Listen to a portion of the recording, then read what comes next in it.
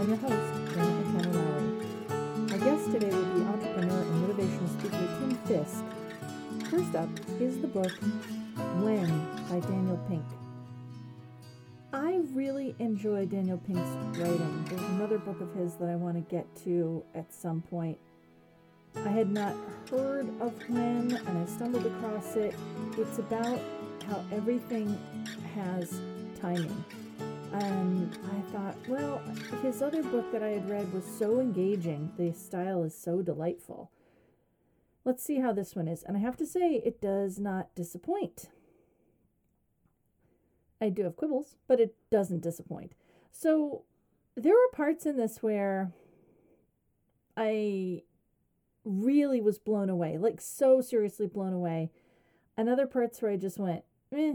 So it starts out with the guy that was piloting the Lusitania, that his timing was wrong, versus him being either an idiot or some kind of criminal negligent or even a foreign spy, because he took the ship out, the Lusitania out, and I think the basic story is that he either didn't get it going in a good sort of time, or he didn't take the kind of precautions that he should have done.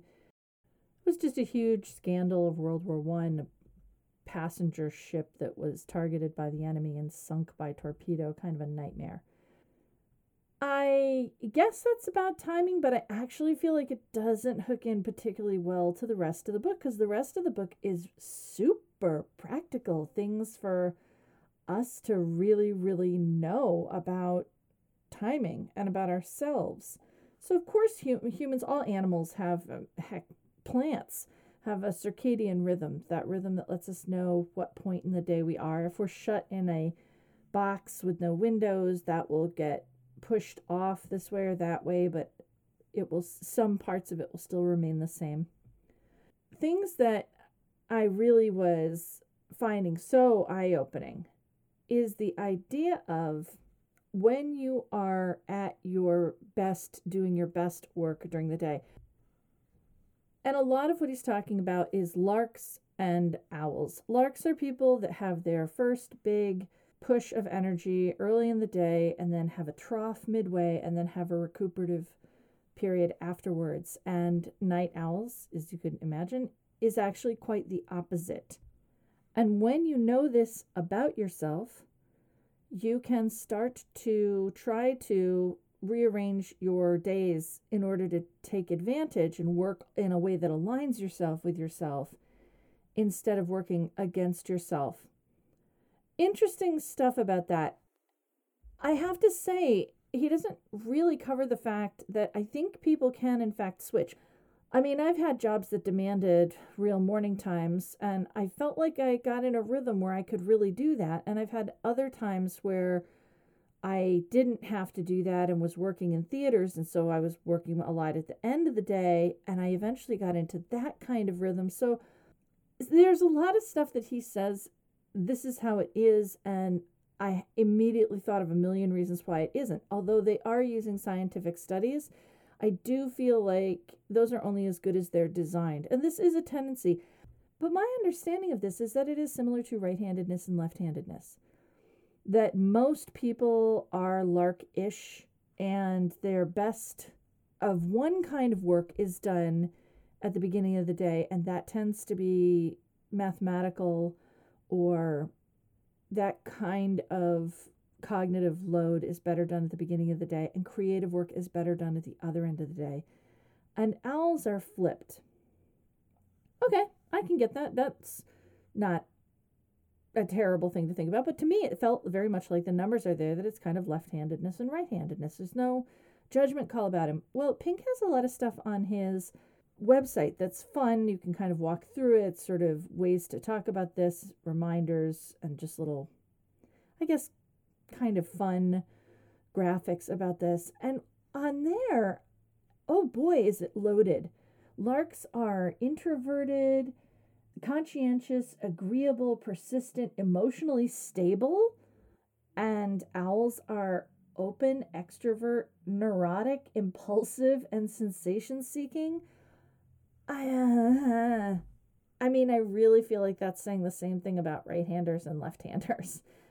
And I don't think we would make those kind of personality distinctions, especially because the lark side seems awfully favorable and it makes the owls seem kind of terrible. And at that point, I was like, I don't think that reflects the book, so I really don't know what it's doing on his website. And he actually sends you to his website several times in the book to see which one you are, to kind of answer a bunch of questions and see which one you are.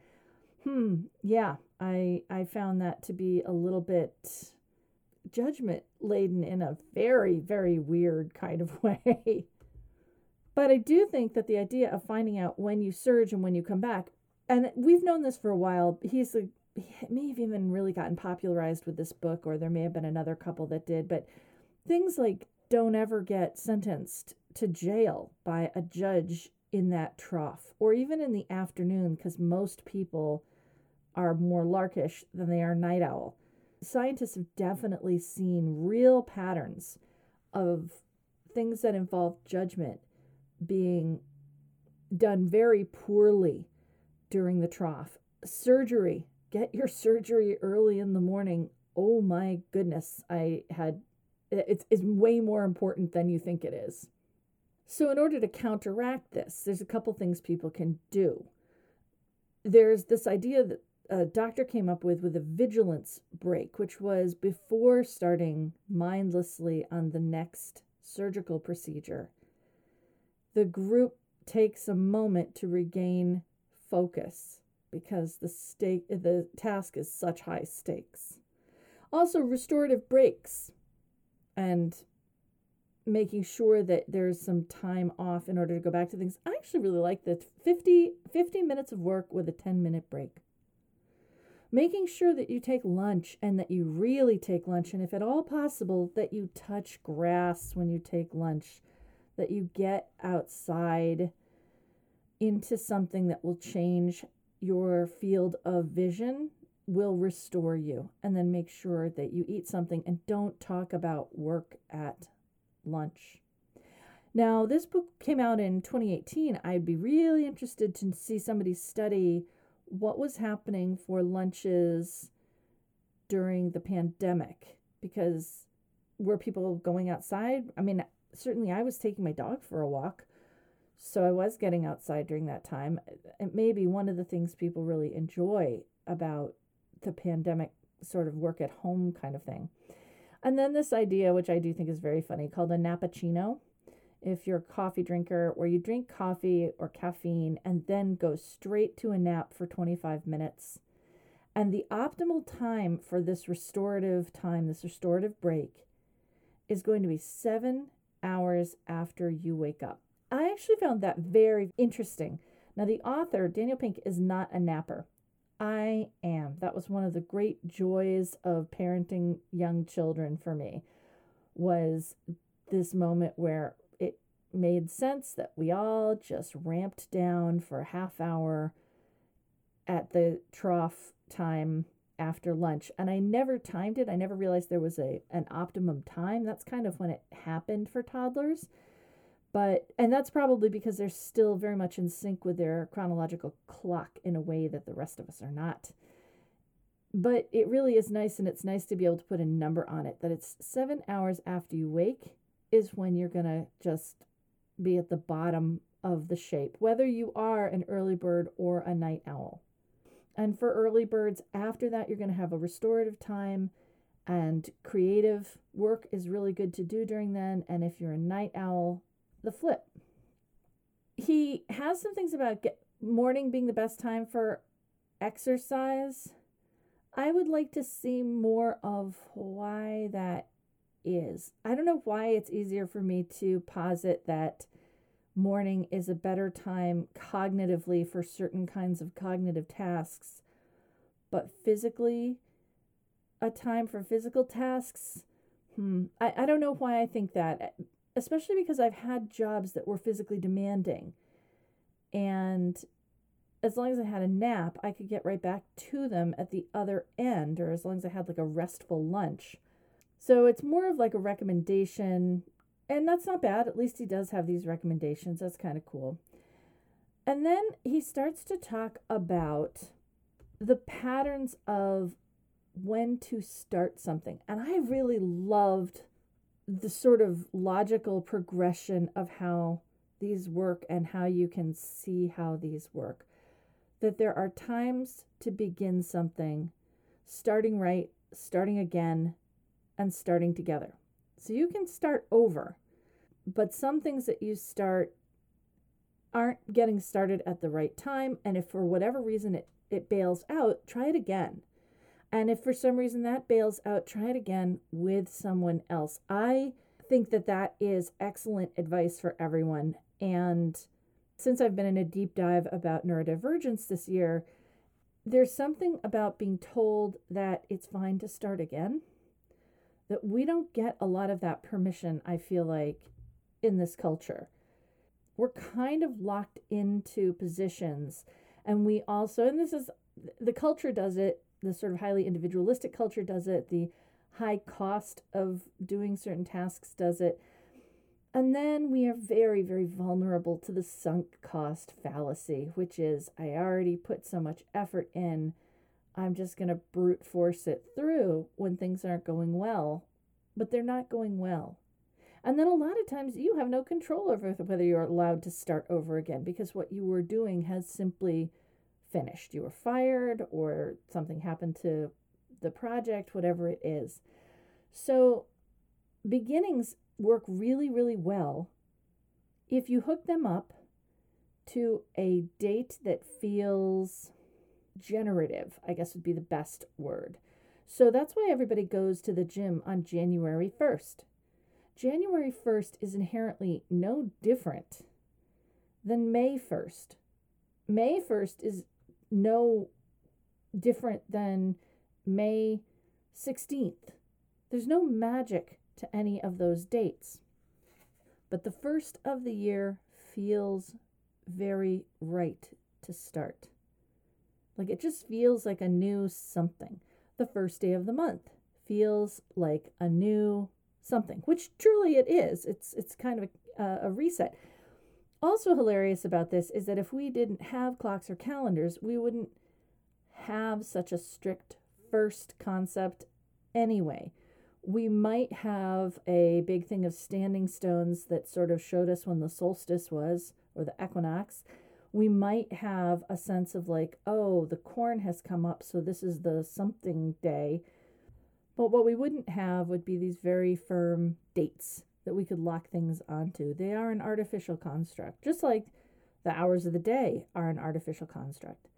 But in any case, your chances of following through are higher if you hook things to something meaningful. The first, a birthday, an anniversary, a holiday, anything that feels like it's going to have real meaning is going to help you stay on track with something. That's extremely useful to know. And there's also the importance of endings. So make yourself have a deadline. This is one of the hardest cognitive things for me, is that if I have deadlines that other people depend on, I meet them. If I have deadlines that I have set for myself, I don't. And I struggled with that for years. And when I would say things to people about like, how do I work around this? I was told that I just had to prioritize my own work, or maybe it wasn't that important anyway, or there was always some load of shame. There was always some load of laziness or I don't know, something wrong with me. Well, there kind of is something wrong with me in the sense that I'm not wired to do that. It's been very freeing to say, okay, all right, so clearly that is something that is very difficult for me to really follow through on. So I will get other people involved in the endings.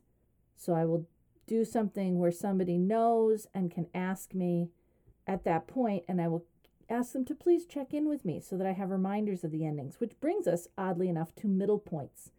So just like we slump in the day, that is more or less our shape always. So whatever, an upside down bell curve, I guess might be the right way to say it. a ditch curve, a sad, sad little dip.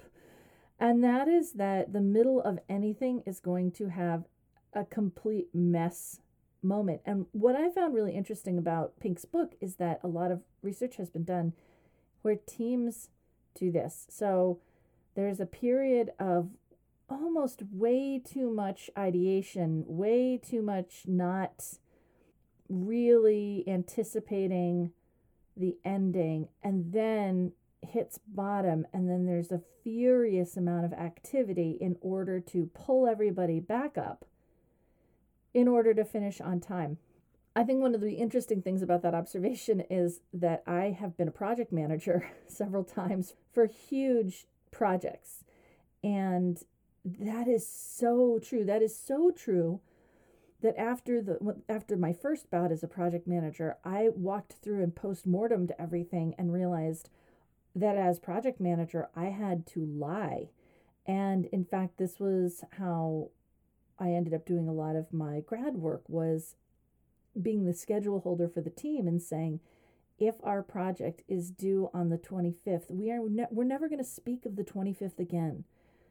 Our project is due on the 20th because we'll have all of our franticness earlier. We'll front load our franticness, and then when something awful happens, like somebody's computer melts down and they didn't back up, or just anything that is some massive thing that happens, we'll be able to repair whatever it was and still hand things in on time. The other thing we did that I really enjoyed doing was we looked at all of our other courses when making our fake deadline and said, okay, well, so if we say that it's due the 20th, then our huge trough and then our huge burst of work is going to be more like the 15th to 17th.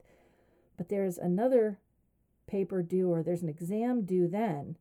So let's shift this project one way or the other. So we did a lot of that kind of date stuff. And I have to say, it made working together a lot more pleasant. And everybody knows that working in groups is not always very pleasant in school groups.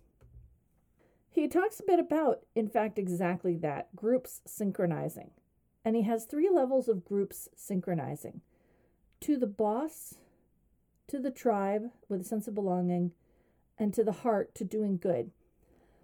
To the boss, this is a really interesting thing because he brings up orchestra directors. And I've played in several orchestras when I was a kid. And I've sung in loads of choirs as both a child and an adult. And that's very true. That is exactly the experience when you are in those groups, is you have this person that is in front, and some are innate leaders and some are not. And the reason I'm sort of slowing down to talk about it is because I was a teenager for one of these orchestras, and we had an orchestral director who couldn't handle teenagers. And so we were not attentive, and he would yell, and we found that funny, and he couldn't believe it. It was just a very interesting sort of example of terrible leadership. So the boss has to know how to lead a group. The boss has to know what they want.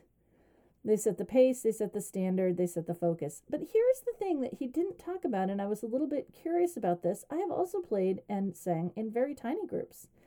In fact, in more about the groups that I have had work to do in. Like I don't usually work in a group that is the size of an orchestra, 120 people. That's not the size of a group at work. That's not the size of a team. My teams have all been, what do they say famously? Don't ever have a bigger group than 1 pizza or 2 pizzas will feed. So, 7 people, 12 people max.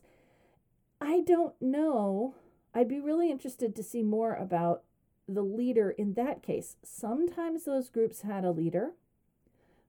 But the thing I want to point out is in school, they almost never do, because except for natural leadership, and that's fine, there is no percentage to being or having a leader in school groups. And I'll tell you why.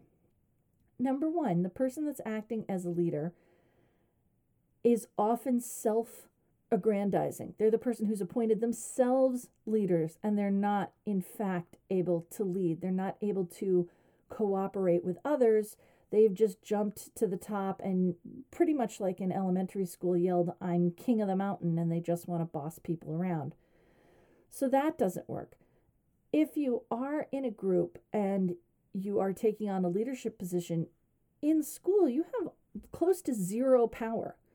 So you'll end up with one or two members that do absolutely nothing for this project. And most of the time, there is no effective way to handle that person that doesn't do the work. And I was in a team where one person actively worked against the other members of the team in some fairly shocking ways. And there was, except for reporting him, which felt like, I mean, we did it, but it felt like tattling. It wasn't effective.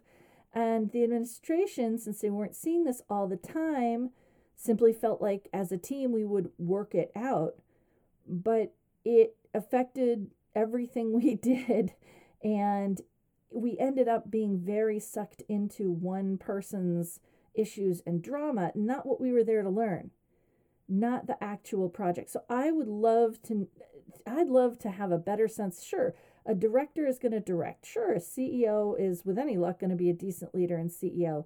So for 120 people, division, fine. But what are we doing when we're talking smaller groups? So the other two pieces I think are a little bit more like it. So one is synchronizing to the tribe and a sense of belonging. That is still very tricky. And I know that businesses and organizations and, people doing some kind of work together try to do this a lot. We go away for retreats. We get together and we do trust building exercises, something that a lot of people are very cynical about. But also, if they do work, they work. So some way of belonging to the tribe. Again, what happens when you have someone whose issues are so hard that they're not going to ever do that, and who's got power to point out to them that they're not happy and no one else is getting their work done? Who has what paths are there? It's just kind of an interesting thing. He never goes into any of it, but it is true. Let's just pause it for a moment that he's talking about healthy groups that are getting something done. So fine. Some kind of synchrony to the tribe and a sense of belonging. And the third one, and I actually think this is even more important and necessary. I kind of wish he had flipped these. To the heart, to do good. I would not say that. I would say meaning. Building meaning. Is the job we're all doing together meaningful? Is there a point to it? Is, after we've done this focus group, is the organization just going to watch a slideshow and throw all of our recommendations in the trash? Or is it going to be part of how we affect real change? Are we being given enough autonomy to really find out some answers and paths to implement them or not? And I shouldn't be surprised, but yet I've been almost constantly surprised at how often workplaces and educational places put together groups, go through the motions of cohering, and then don't allow for meaning in the work that the group did, as though just doing the work was meaningful. It's not. In fact, one really nice story was someone I knew who was in an alternative school as a child, and a small group of her elementary school, she was in third grade or something, they were given the math problem of, how much is it going to cost our school to plow the driveway? What is the range of prices? We don't need to plow the driveway unless there are 3 inches or maybe 2 inches or more of snow on the driveway. So you need to go find out what is the largest amount of snow in the last 5 years. What's normally the range of snow? How many square feet is our driveway? What are some other impediments? And then they were given the power, so to find out exactly how much snow, and then to call different businesses and find a range of prices and find out what made the most sense for this long, expansive driveway. And when she told me about this job she'd had, she was in her late 20s. So she had done this task about 20 years before, and her eyes still lit up at being a little kid, being allowed to have meaningful, worthwhile work. Like, they needed to find that out. They depended on these kids, and then the kids hired the snow people, and then they also built in a way to review the next year for the next class whether this had been the right choice. I was blown away because I was given busy work to do and never had meaningful work like this, and certainly not in math classes as a child. And the only stories I can tell you of being in math class K through 12 is a couple of fairly agonizingly awful ones. I can't tell you of a time where I had work to do that was so meaningful and delightful that I would have a great story about it 20 years later. So I do think the meaning is actually the most important. I think the belonging is helpful, and I'd like to know more about the ways in which to deal with lack of belonging. And I think the boss is kind of third, unless we tease out what that means, since usually you're not working in a group of, like an orchestra. That's fairly rare, is coordinating as 120 people. When you are coordinating as 120 people, though, you probably do need somebody to just direct that. I can't think of any orchestras that don't have someone in front corralling everybody. So Pink also tells you when to go first, when to go last, to expect slumps and sparks and then work with them. I think one of the hardest things to do is to understand when you're in them, what is about to happen. And I'd love to have him talk a little bit more about the ability to identify, like a lot of this is just looking backwards and finding out what you did. He does talk about this concept that I've done several times, and it's always really effective. I actually find it super fun, which is a pre-mortem, which is before you do a project, stand as if it is at 2 days after your deadline and start talking about where everything went wrong. In a way, that's what I was talking about with calendaring those projects, that if we were going to have our big push be at the same time as a serious exam, that's something you can do in pre-mortem. And he doesn't talk about, but I think it's really important in an organization. If you're going to do something year after year together, you owe it to yourself to build in time for a post-mortem and to learn from it and to see what can be done, a little differently next time. There's an absolutely fascinating piece, and the book does jump around a bit like I am. It's basically all about time, but it's also pretty much what captivated the author. But future tenses, in language where the future feels close, we live differently than in languages where the future tense feels far away. So English has a tense that feels far away, and it's incredibly hard for us to imagine ourselves in that future space with the needs that we will have at that future time, which is one of the reasons that it's so hard for people to save for the future. Many, many other reasons. And actually, it's one of the kind of bad sides of Pink is he makes some declarations that you're like, oh, I mean, that's only one reason. The fact that a very tiny number of people have sucked up a huge amount of the economy into their own personal bank accounts is actually the reason why it's so hard to save. But when we are able to do any kind of savings, it is very hard for us to think of how to do that, partly because, at least he posits, our language doesn't have that piece in it that lets us really, truly imagine ourselves.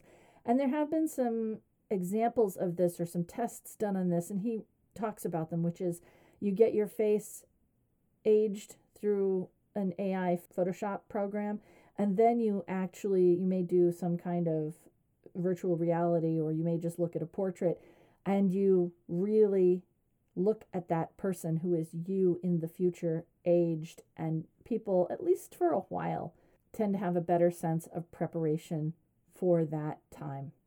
Anyway, very interesting. And my quibbles were smaller than the things that I thought were great. I do think he has sports metaphors, and I got to tell you, when I read through a thing in depth about basketball, I only have the vaguest idea. I know how the game works, but if we're going to talk about point spreads, I've checked out. But it's okay. He balances those. There was some other authors that really doubled down on the sports and golf and football metaphors. This one, there are a couple, but it's not the only way he explains concepts. Thank you, Daniel Pink.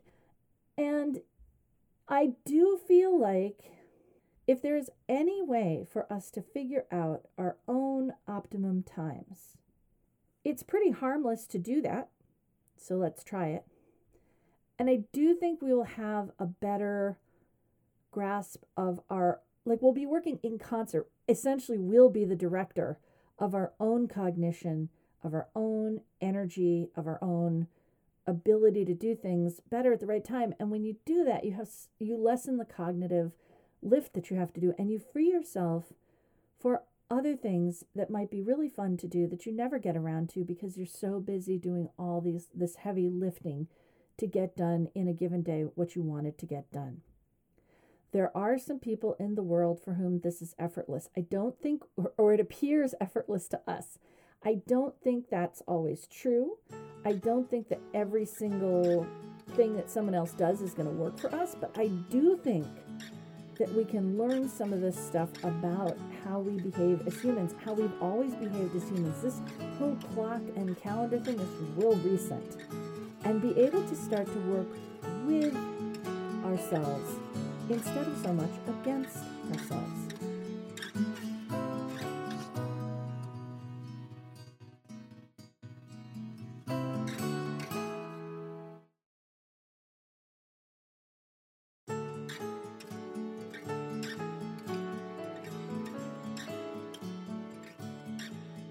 If you're just tuning in, this is 9 to Thrive, a show about work, creativity, and community.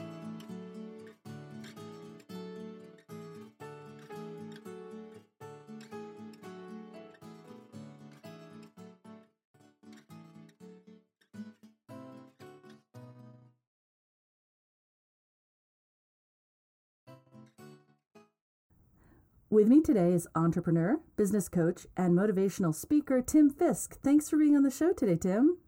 Yeah, thanks for having me. I'm excited. Yeah. So why don't you start? The general topics are about work, community, and creativity, and how we get sort of a full life from balancing those things. So you can start with any of those and let me know what it is you do. Okay. I mean, that's interesting. Getting a choice to start with which one I would, because normally we start with career, right? What do we do for work? I'm just going to start there because that's I think the normal place where people start. I own a few different businesses in the Pioneer Valley. I own Hurtis the Salon in Northampton. I also own Plum Boutique in Greenfield. And we just opened in June a new salon company in Greenfield called Parker on Main. Okay. In addition to those businesses, I work as the manager of social digital for a consulting company called Summit Salon Business Center, which is an international consulting company that works with the salons and spas, barbershops, med spas. So I do a lot of traveling. I do a lot of training and coaching with small businesses and some motivational speaking as well. That third one, what do you provide? What kind of services do you provide for salons? I've never heard of that job, so it's very cool. Yeah, so this company actually is about 25 years old. We're the largest consulting company in that industry. We are the exclusive business partner to L'Oreal Professional Products Division, and we work with independent salons on all facets of their business, from sound financial practices, building career paths for stylists and service providers, marketing and social digital, and also leadership development, which is where a lot of the motivational speaking comes into play. Oh, I love that. That's like the dearest part to my heart in the work world, is people who come in and teach other people how to be a better boss, especially that idea too of fostering the employees to have an actual career path. Honestly, this is one of the most amazing companies that I've ever come across, and it's an honor to be a part of this company. These people have changed, I think, my life as well. And what we can do in this industry, in the salon and spa industry, is profound, and people don't really realize it. A lot of parents might kick and scream as their kids say that they want to go to cosmetology school or become a hairstylist or an esthetician. And the truth of the matter is that many of those service providers are laughing all the way to the bank. And in our companies alone, we have people that earn 6 figures a year working behind the chair. Well, so you said it's changed your life. What are some of the ways that it's changed your life? I would say, and this ties a little bit into this conversation. I think it ties a lot in, actually. There's this, one of my mentors had this saying once, and I don't mean to sound, self-serving by saying this, but they say, if you're the smartest person in the room, you're in the wrong room. Yeah. And as an entrepreneur, and anybody that runs a small business can understand this, as an entrepreneur, sometimes you are that smartest person in the room. You are the apex of all decision making, of all the vision, and everybody comes to you for everything from like, can we order more copy paper to, what is the direction of the company and where are we going over the next 5 years? Yeah. So you're really handling everything. And I think for me, meeting this group of people and then ultimately coming to work for this company was an opportunity to get in the room with some pretty heavy hitters and some very smart, gracious, kind, caring, generous people with whom I could bounce ideas off of. I could learn more about the industry, deep dive, learn about myself, develop my own leadership skills. I mean, this was really an opportunity for me to play at a whole different level. And I'm just so grateful to be a part of it. See, I love that because it occurs to me when you say that, it's something that I've thought of a lot in my life, which is there's a generative energy to starting businesses. And there's not just things that are not going to be appropriate in the future. Like there's a time component to everything. So that generative energy where you are this focal point because you brought this thing to be, that has an expiration date that's fuzzy, but there is one. But if you don't know there is one, that same energy, I think, can sometimes really drag a place down several years later when it's no longer a brand new enterprise because of that smartest person in the room. Yeah, I mean, I hear from so many business owners, and actually, when I'm getting into a conversation about their leadership, it comes out almost every time, like being the owner of a company or the leader of a company, being a leader in general could be a very lonely thing. Right. And I think a lot of people that experience fatigue with their businesses do so because of this sense of kind of being all alone in it. And it is draining and it is alienating and isolating. So when we think about leadership development, we're not just talking about the development of that one leader who started the company, but how do we create leadership opportunities throughout the company, and in this case, even in a hair salon, where now the owner is no longer feeling like they're in it all alone. And it's not just about bringing on people to do things from a to-do list. It's about sharing vision and values on a deep level. And in a lot of ways, when we start to do that in small businesses, it reignites that original passion that you're talking about in the owner as they share in that vision. That is really profound. It's interesting too, like the structure of salons, it's not exactly unique, but I remember being very surprised at how different it was from what I considered a workplace. Like I as a kid or whatever, a small business. Oh, it's a salon. So that means there's a person who started it, they're a boss, everybody works for them and they clock out when they clock out like they do for any other business. But it's really a different kind of like you rent a chair and the people that work for you are actually kind of independent. Well, that's one model of running a salon, right? So there are several different models. And so that's one model where people are independent and they come and go as they please. That is not the model that I run. Ah. All of our folks are employees, so they're W-2 employees of our business, and they earn commission. And our career path actually has a level system in it. So in our company, when you're hired as a service provider, you will earn $15 an hour or your commission and tips, whichever's higher. In Ah. most cases, it's always a lot higher, actually. But for those people that are just starting out in their career, that $15 an hour provides a great safety net for them. Mm. But then they are able to matriculate through these levels, and the levels are really based on the demand on their time. So what's happening in a salon, and regardless of the compensation model, is we do have a bunch of service providers who are building little mini businesses under one bigger business, right?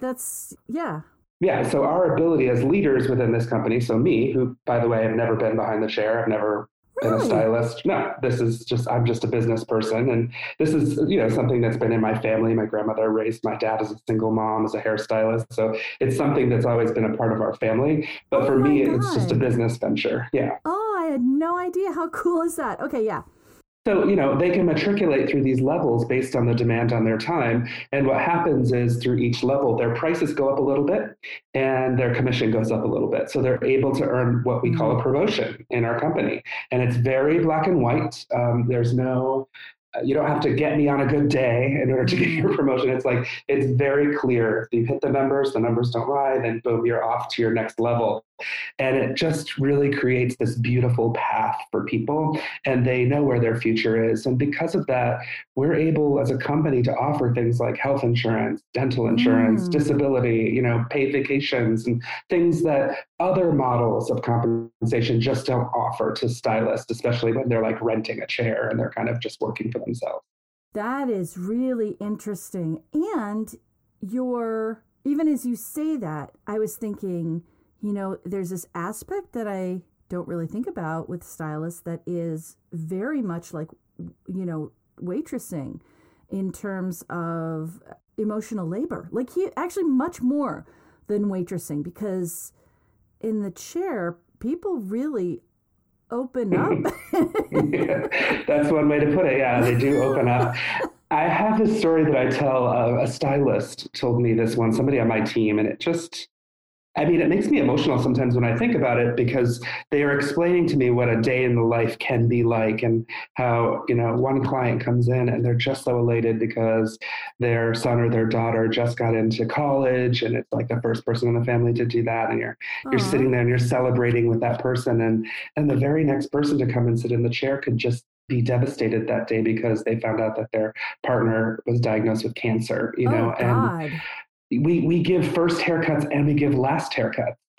There are not very many Main Street businesses left where it is endemic to the business model itself that we grow up with people, right? So we have lifelong relationships. When I was a little kid, we would always go to the same gas station to fill up the car. My dad knew the owner, and we knew their kids. It was just a different time of small Main Street businesses that have now been gobbled up by larger chains and big businesses. We still have those unique, and they become like these beloved Main Street businesses, the butcher shop or wherever, but it's not the norm anymore, except for in the salon industry. It's very much the norm, where people are just building these kind of deep relationships, customers, service providers, business owners, and they last a lifetime. Wow. I just got to sit with that for a second, because that is so true and feels so invisible. Yeah. Yeah. Well, I say, people, if you ask a couple of things, if you ask any service provider why they became a stylist, right? Yeah. Why did you do this? You're going to get some answer almost every single time, 99.9% of the time. You're going to get an answer that says something like, I just love the look on somebody's face when we turn them around and see that they feel beautiful and confident and empowered. And that just fills me up. And we're talking about balancing community, creativity, and career. And it's funny that we're just having this conversation about this industry, because I think in the last minute, we just talked about all three of those things. Yeah. Coalescing, right? Yeah. And it's, this isn't a commercial for the salon industry. In fact, this is something new for me too. I didn't even get into this industry until I was in my 40s, but it really is a very fulfilling industry. And because of that, and if you ask any guest, like they'll say that it's their favorite day because it's a day that it just gets to be about them, where they can just take the world for a minute and just kind of give themselves something. Yeah, yeah, like deep self-care. I mean, Yeah. It's really interesting because of the sort of hookup. You mentioned it a little bit at the beginning, which is people who feel like this is not a profession to value. Right. When in fact, when you cease to properly sort of groom yourself, look at yourself, and face like how you present yourself to the world, that's a huge red flag for depression and all sorts of mental struggles. Is you've ceased to take care of yourself. So this process of caring for yourself with the sort of help of this salon person, I don't know, it just seems much bigger than I really think about. Yeah, I mean, just think of like every single person on some level will go into a salon, a barber shop at some point in their life. And from that entire spectrum of people, we see all types, and going through all phases of life. I mean, we do have people that are struggling with things like cancer in our salon. We have people that are transitioning genders who come into our salon, and we create a safe space for them. We have, people that are just trying to find their self-esteem and find themselves. And and all kinds of things we don't even know about because it doesn't necessarily all come out there. But the experience, if you do it right in a salon, the experience can be transformational and instead of transactional. And that's what we're always trying to go for. Well, true. And then, I think of viral videos that will indicate that. Like occasionally I've seen ones where an autistic child is handled really brilliantly by the person taking their haircut in a way that I think, good grief, that is a massive skill set right there. Yeah. Yeah. or the ones that sometimes people will go around to homeless shelters and get everyone presentable, and people are able to get jobs, but that's not even the point. The point is to be able to feel like a human with dignity. There's a piece of this dignity piece that honestly I'm right now I'm kind of blown away by it. So many people that come into our business that this is the only place where they're touched by another human being. Oh. And it's funny. Before I was doing this industry, I was working for a social justice nonprofit in Springfield, and I did that for 10 years. And just thinking about my friends and my community and kind of moving into this industry, I think that the perception may have been, or probably was, from a lot of my friends and family, that I was moving from something that was super mission based and profound to something that was perhaps shallow or didn't have that kind of deeper meaning attached to it. Yeah. And I'm here to tell you now that that is absolutely not the case. And I can actually say that, part of being in this room with all of these people and working for this consulting company, I don't think any career is that if you put in your own meaning into what you're doing and you see yourself as living a life in service to other people. Well, yeah. And what's so interesting about it is the mix of, it does have to do with appearance, and that's easy to write off as vanity. I know when I was growing up, the people that went into it were people that felt like they were good at it and valued for it.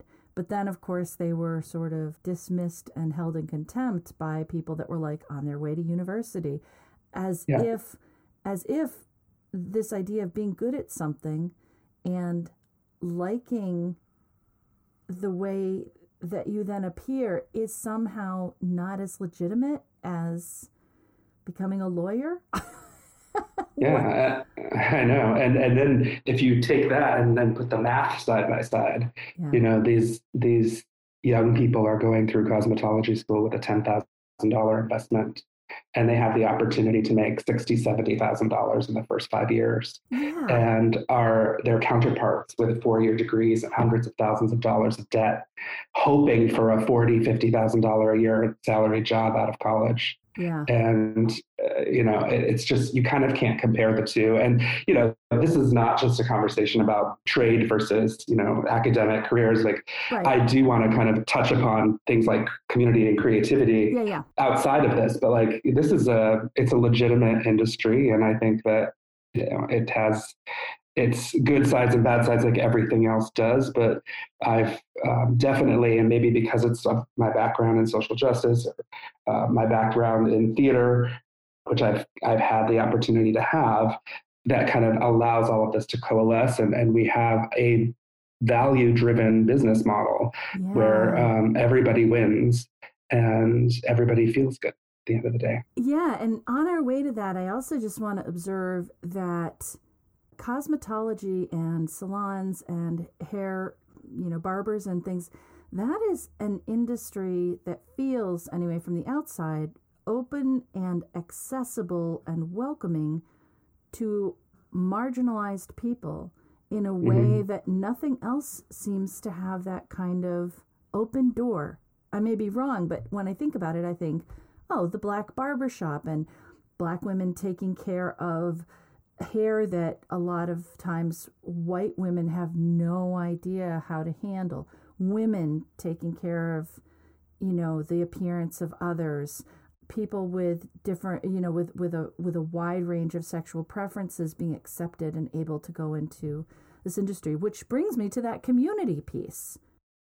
Yes, and I think, we could have a whole conversation about diversity in the industry, but I do think it is a place for, all of the freaks and geeks, and I do think that the industry as a whole is addressing diversity. It's joining this moment that we're in right now, looking in on itself and asking itself how it can do better, which is a beautiful thing. And I think, when we talk about community is wherever you find it, right? And I think if I think about my own community, there's several layers of community that I experience and that I have the privilege of experiencing, whether it's my local community as a local business owner and kind of growing up basically here in the Valley, and all of the connections that I've made, both as a business owner, as a director of a social justice nonprofit, board member of, a theater company, all of those cool things that we get to do, but then also the broader kind of community of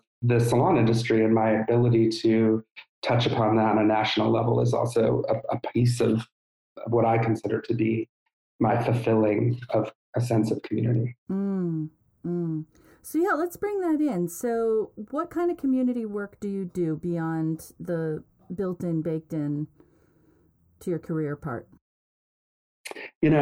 Community is built and baked into me. And I think it's because I was a latchkey kid in the 80s, and I was raised basically by the YMCA in Springfield. And I got the opportunity to do summer camps and after school programs and, nature things after school, swim lessons, and ultimately was part of their teen program, which was called the Leaders Corps. And at the time, it was a pretty vibrant thing. And there were Leaders Corps all over the Northeast. And we would get together for rallies. And part of what we learned, and this is high school age, so 13 to 18, we had to do community service. So we had to volunteer places. We had to raise money for things, learning that kind of at a young age, that this was something that's vital and important, and having it attached to something that was so magical for me. So like being able to grow up with this experience and all of the experiences that were given to me, it just kind of became part of my DNA. And so it's not just about volunteering or raising money for things. It's just about like going outside of yourself and outside of your very localized world of what we do when we get up every day, and trying to do something that I hate to say the word makes a difference. Do something that is just purely in service to something else. Yeah, meaningful. It builds meaning. Yeah. Builds meaning, is living in service to others. And I didn't even realize how important that was until, I would say recently, until the last 4 years. It was just something that I did. And, early on, in my 20s, I was on the Arts Council in Northampton. I was on the board of Pride Zone, which is a gay youth center back in the 90s and 2000s. I just had the opportunity to do a lot of that kind of work, but I didn't realize the significance of it and how it coalesced with kind of my own journey through life and how important it was to be doing this until probably like 4 years ago. And it was meeting some mentors and really starting to dissect like what was missing in my life. So the transition from nonprofit to what I'm doing now was very tumultuous. It wasn't necessarily something that I masterminded at all. It was almost something that happened to me, right? And so I had to transition. And I think I was lost for a couple of years, and I was coming out of a relationship that was a 7-year relationship. I just was in this like major transformative place where like it's so messy. Yeah, it was messy, and like looking back, it was messy and cool and awesome and wrenching but when things started to kind of come together, and I started to really understand that like the universe was talking to me, and if I just listened, I could actually like find ways that all of these things that are happening to me are connected and valuable and do something with them. The glue that kind of stuck all of that together was this idea of community, and that you need to lean in to serving other people because no matter what happens to you, you will, that feeling cannot be taken away, right? That is something that once you do that, it stays with you, and it can prop you up even when other things maybe logistically around you aren't so perfect. Well, that is interesting. I just watched a TED Talk about burnout. Particularly in that sort of service-based burnout. And they said the cure for burnout is not self-care that transfers the burden onto the individual. The cure for it is to reach out to that community that you've raised, that those relationships that you fostered, and ask them for help and sort of care. That's the thing about the service, like that I just thought that was a kind of interesting way to look at that flip side of giving everything to service and having nothing for yourself. And I think it's not even just asking, but it's also investing. Like when we invest in our community, and it could be a phone call to a friend, Janet. Like I'm not talking about like going to a soup kitchen and volunteering on Thanksgiving. I'm talking about anytime you lean in to community. Yeah, small C, big C. I'd like to thank Tim Fisk for joining me today. Tune in next week to hear the second half of our discussion, and check out links and past episodes on our website, working9tothrive.com, and that's with the number 9.